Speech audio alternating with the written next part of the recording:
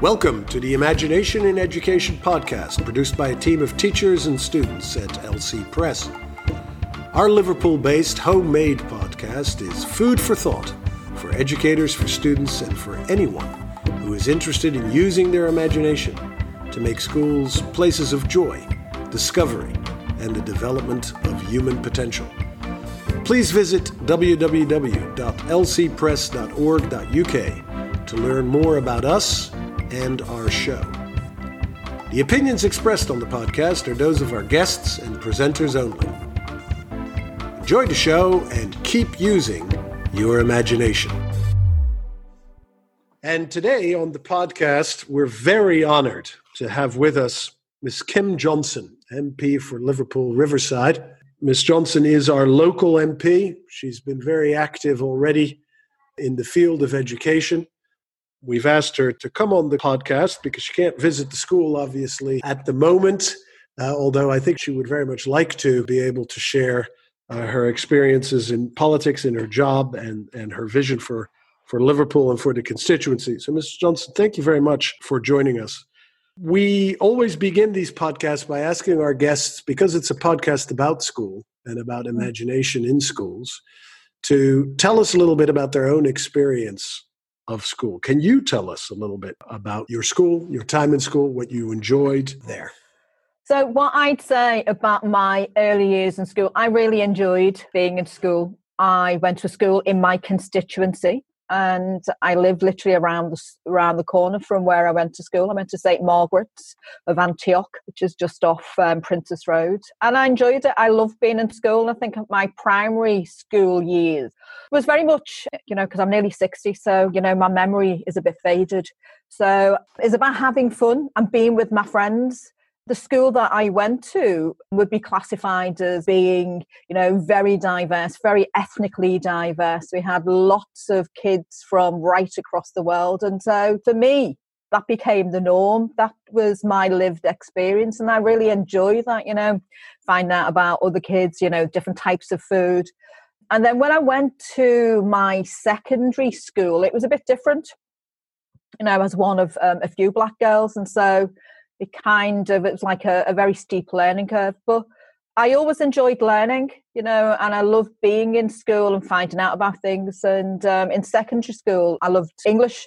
And I had a great teacher, Miss Anderson, who came to our school kind of late because we've been without a permanent English teacher for a long time. And she was very inspiring.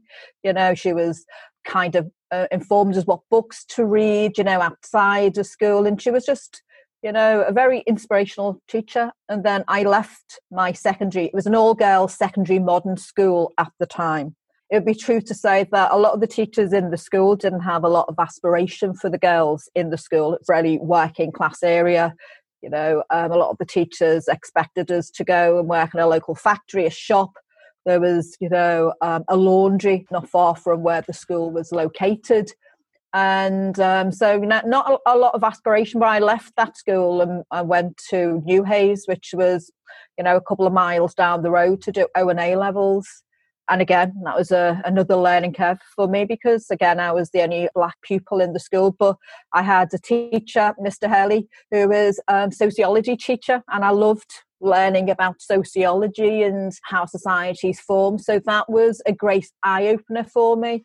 So, yeah, I love school. I love being in school. And I suppose what it gave is my thirst for knowledge and learning, which has stayed with me all of my life. I've done lots of academic courses and vocational courses right throughout my life, So every day's a learning day is what I say. That's right. We keep learning. Did you get a lot of support? You were obviously enjoying school and ambitious in school in the sense that you kept on going with it. You kept wanting to learn more. Did your parents or your family or your community really support you in that? Or did you have to drive that more yourself?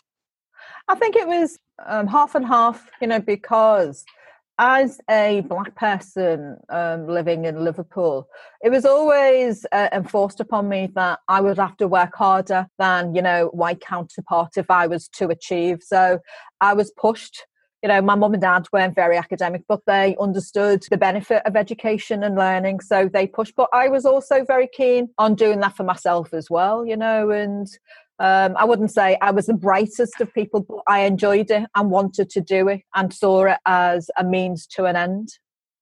It's a fantastic story. Look where you are now. I'm looking at you in the Zoom call. You're in the Houses of Parliament. Something went very right there. When you look back, you mentioned already that you found yourself in a school where perhaps the ambition for you and for all the pupils was not as great as it should have been. If you take the totality of the schools you attended, what do you think they did particularly well?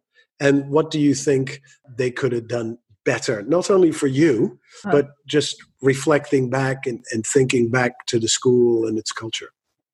I think, for me, Hans, I think what schools tend to do is take away a certain amount of individuality. You go to school and it's about that conformity and all behaving and acting in a certain way.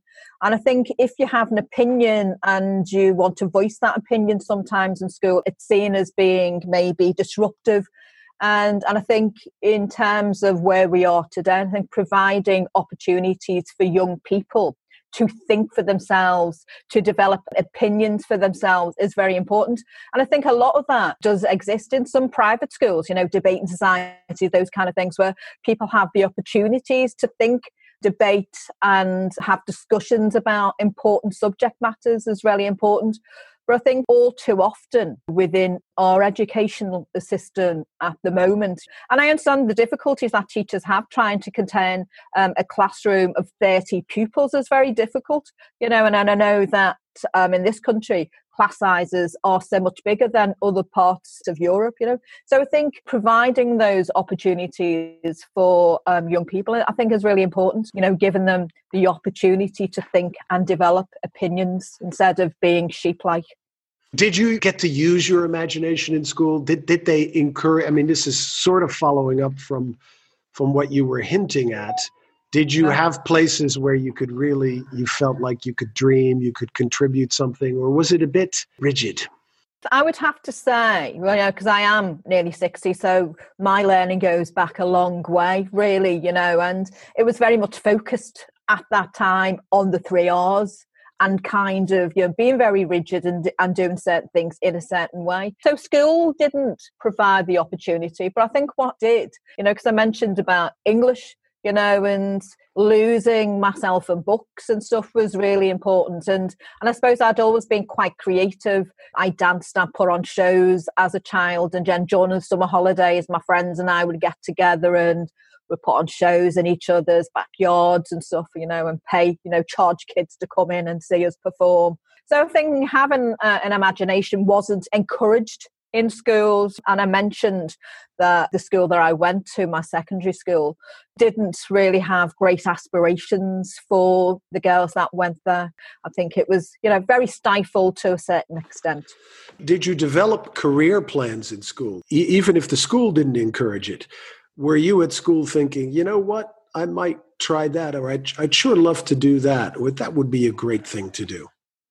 Well, I did. And I think because I left my secondary school, because at the time, we only did what were called CSEs at that point. And so I had to go to another school to do O and A levels. And so I had my own personal aspirations in terms of wanting more out of the education system. And so I did go to the school down the road, New Hayes, to do O and A levels. And I think when I was at school, I kind of toyed with the idea of, don't ask me to be a psychologist. And at that time, I probably didn't know much about what a psychologist was. And there was like, I fancy being an air stewardess. So I didn't have very strong formulated ideas about what I wanted to do. I kind of meandered into certain work because when I was in New Hayes, I got involved in doing voluntary youth work. And that kind of inspired me to become qualified as a youth and community worker. And as a result of that, I worked as a community development worker in and around Liverpool and Merseyside. And that kind of took me into other aspects of work as well. I worked for the Government Office Northwest in terms of developing Sure Start programs in Manchester, Greater Manchester. So I meandered. I started in one place and then kind of took me to other opportunities, which was, and eventually to Parliament. Let's take a little break for some music, and we'll be back with the Honourable Kim Johnson, MP for Liverpool Riverside, on the podcast. Today's musical item is Summer by Paul Reed. Previously recorded by Year 13 pupil Daniel from Brooks House as part of his GCSE music performance. We hope you enjoy.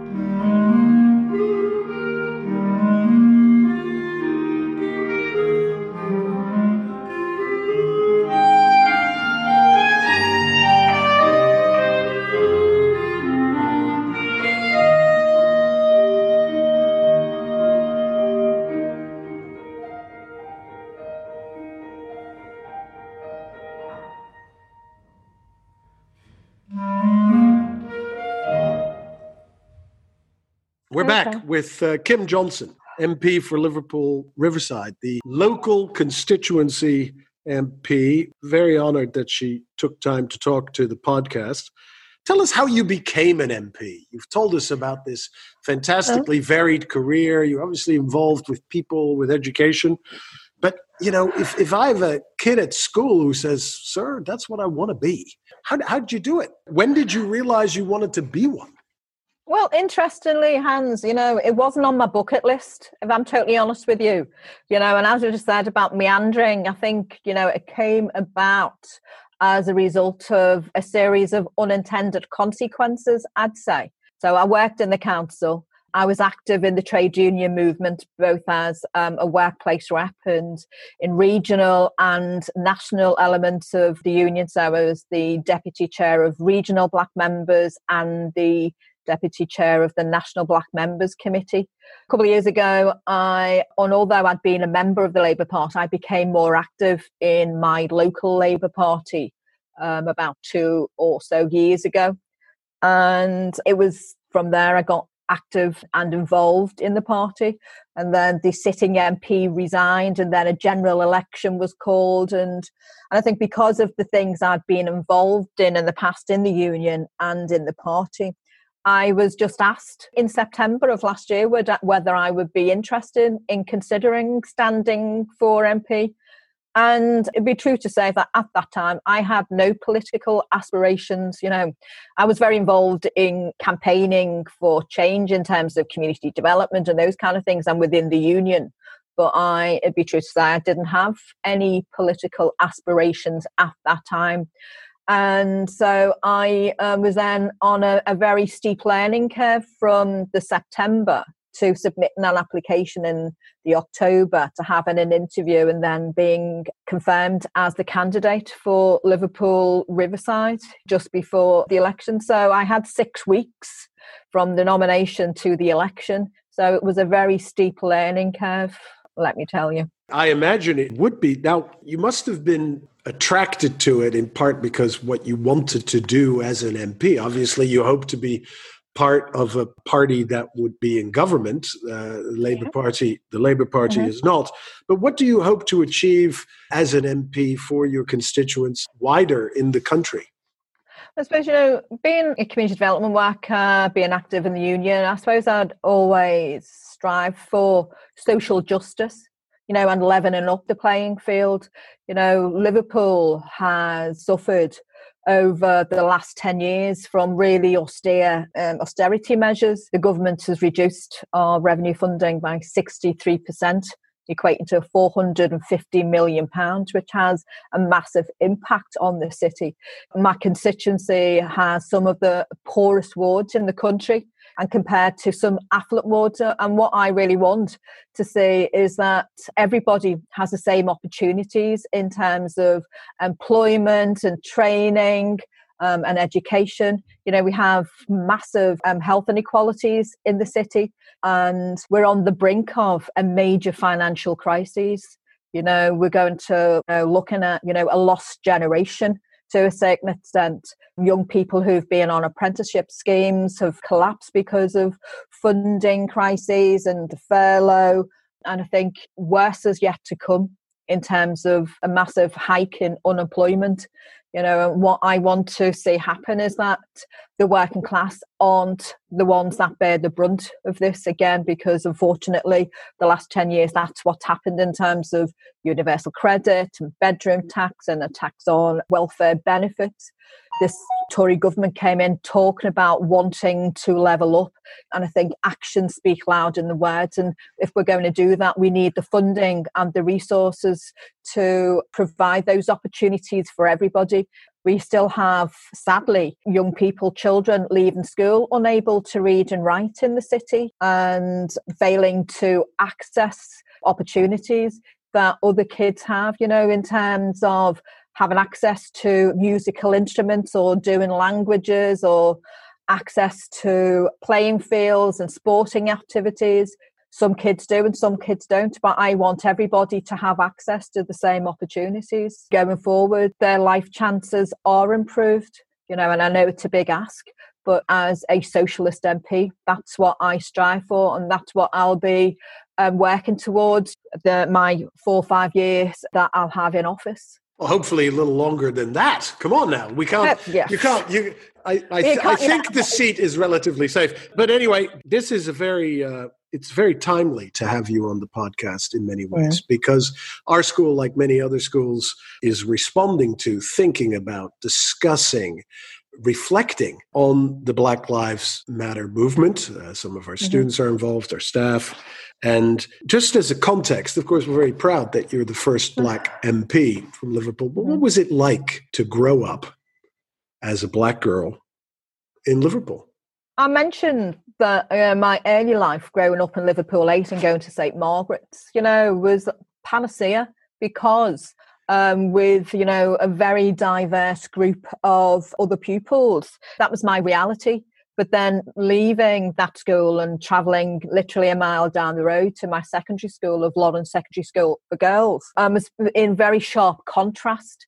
And I suppose what I found growing up in the city is that I'll go to various places, when I've been a student or when I've been in the work environment and being the only Black person in a lot of environments, and I have the oldest Black community across Europe in Liverpool. And sadly, Black people are still very invisible in the city. If you go to the city centre, Black people aren't working in shops. A lot of our public sector organisations aren't recruiting and retaining Black staff that represents the community in which it serves. So there's been, and long established, in my view, deeply entrenched institutional racism that needs to be challenged and needs to be dealt with, and I think now is kind of provided that kind of perfect storm to start challenging a lot of that. Race equality is on the agenda because of Black Lives Matter and because of this disproportionate impact that the coronavirus has had on Black people. And so for me, growing up as a teenager, I went on lots of demonstrations, anti-fascist, anti-racist demonstrations. I used to work in the Dingle. The National Front used to recruit pupils outside Shorefield School. There was a major dividing line in Liverpool between, Liverpool Ace and the Dingle. There used to be pitched battles between black youths and National Front youths. And so that happened when I was a teenager in the 70s, 80s in Liverpool. And I'd have to say that from my point of view, things haven't improved for black people in the city. In fact, I would have to say that things have gone backwards. But, when that's, also to say that there's been lots of fantastic organisations in the city, in my constituency, that have fought against that, but experiencing racism has been the norm for me as a black person in the city. What do you think schools... I think it's fair to say that most studies and most people who have experienced racism or have spoken to me about it say at least some part of it is always ignorance. Ignorance is a major, major factor, as well as the institutional factors that you described. What do you think schools can do or should do? What role can they play in making sure that we have an anti-racist society, a society where that is not tolerated or institutionalized? What I'd say is that no one's born racist. Becomes a learned behaviour over time, whether that's families, peer groups, the media. And I think in terms of social media and the way that people access information these days can be very skewed. And there's been a lot of debate during Black Lives Matter about statues and road names, and it's about providing a broad context of education, and positive aspects of education and contributions from people other than, white scientists. I don't think history being taught in schools has changed any since I was in school. What I learned as a black kid in school about, history was the empire, the transatlantic slave trade. So I think schools have a role to play in terms of looking at their curriculum, how history is taught, looking at English and the types of books young people have access to, providing young people an opportunity to find out about, the empire, what the empire did wasn't all positive, as we've learnt recently. Winston Churchill's deemed a hero, but he was also, complicit in some atrocious things during his lifetime. So it's providing those opportunities and having, as I mentioned before, opportunities to have discussions and debates about life and society. You look at the media, and I think people have this perception about what Africa is. We see starving, emaciated kids on the screen. So that's people's perceptions of Africa when, that isn't it. We have societies and countries that have high rise and people think, they still have mud huts. So it's about changing the narrative, providing those opportunities. But I think schools also have a role to play in terms of recruitment of diverse teachers and providing role models in school, because sadly in Liverpool the numbers of black teachers in schools in our city is dire, and we need to be asking, why is that? My kids have friends who are teachers. They had to leave the city to go and get teaching opportunities outside of Liverpool.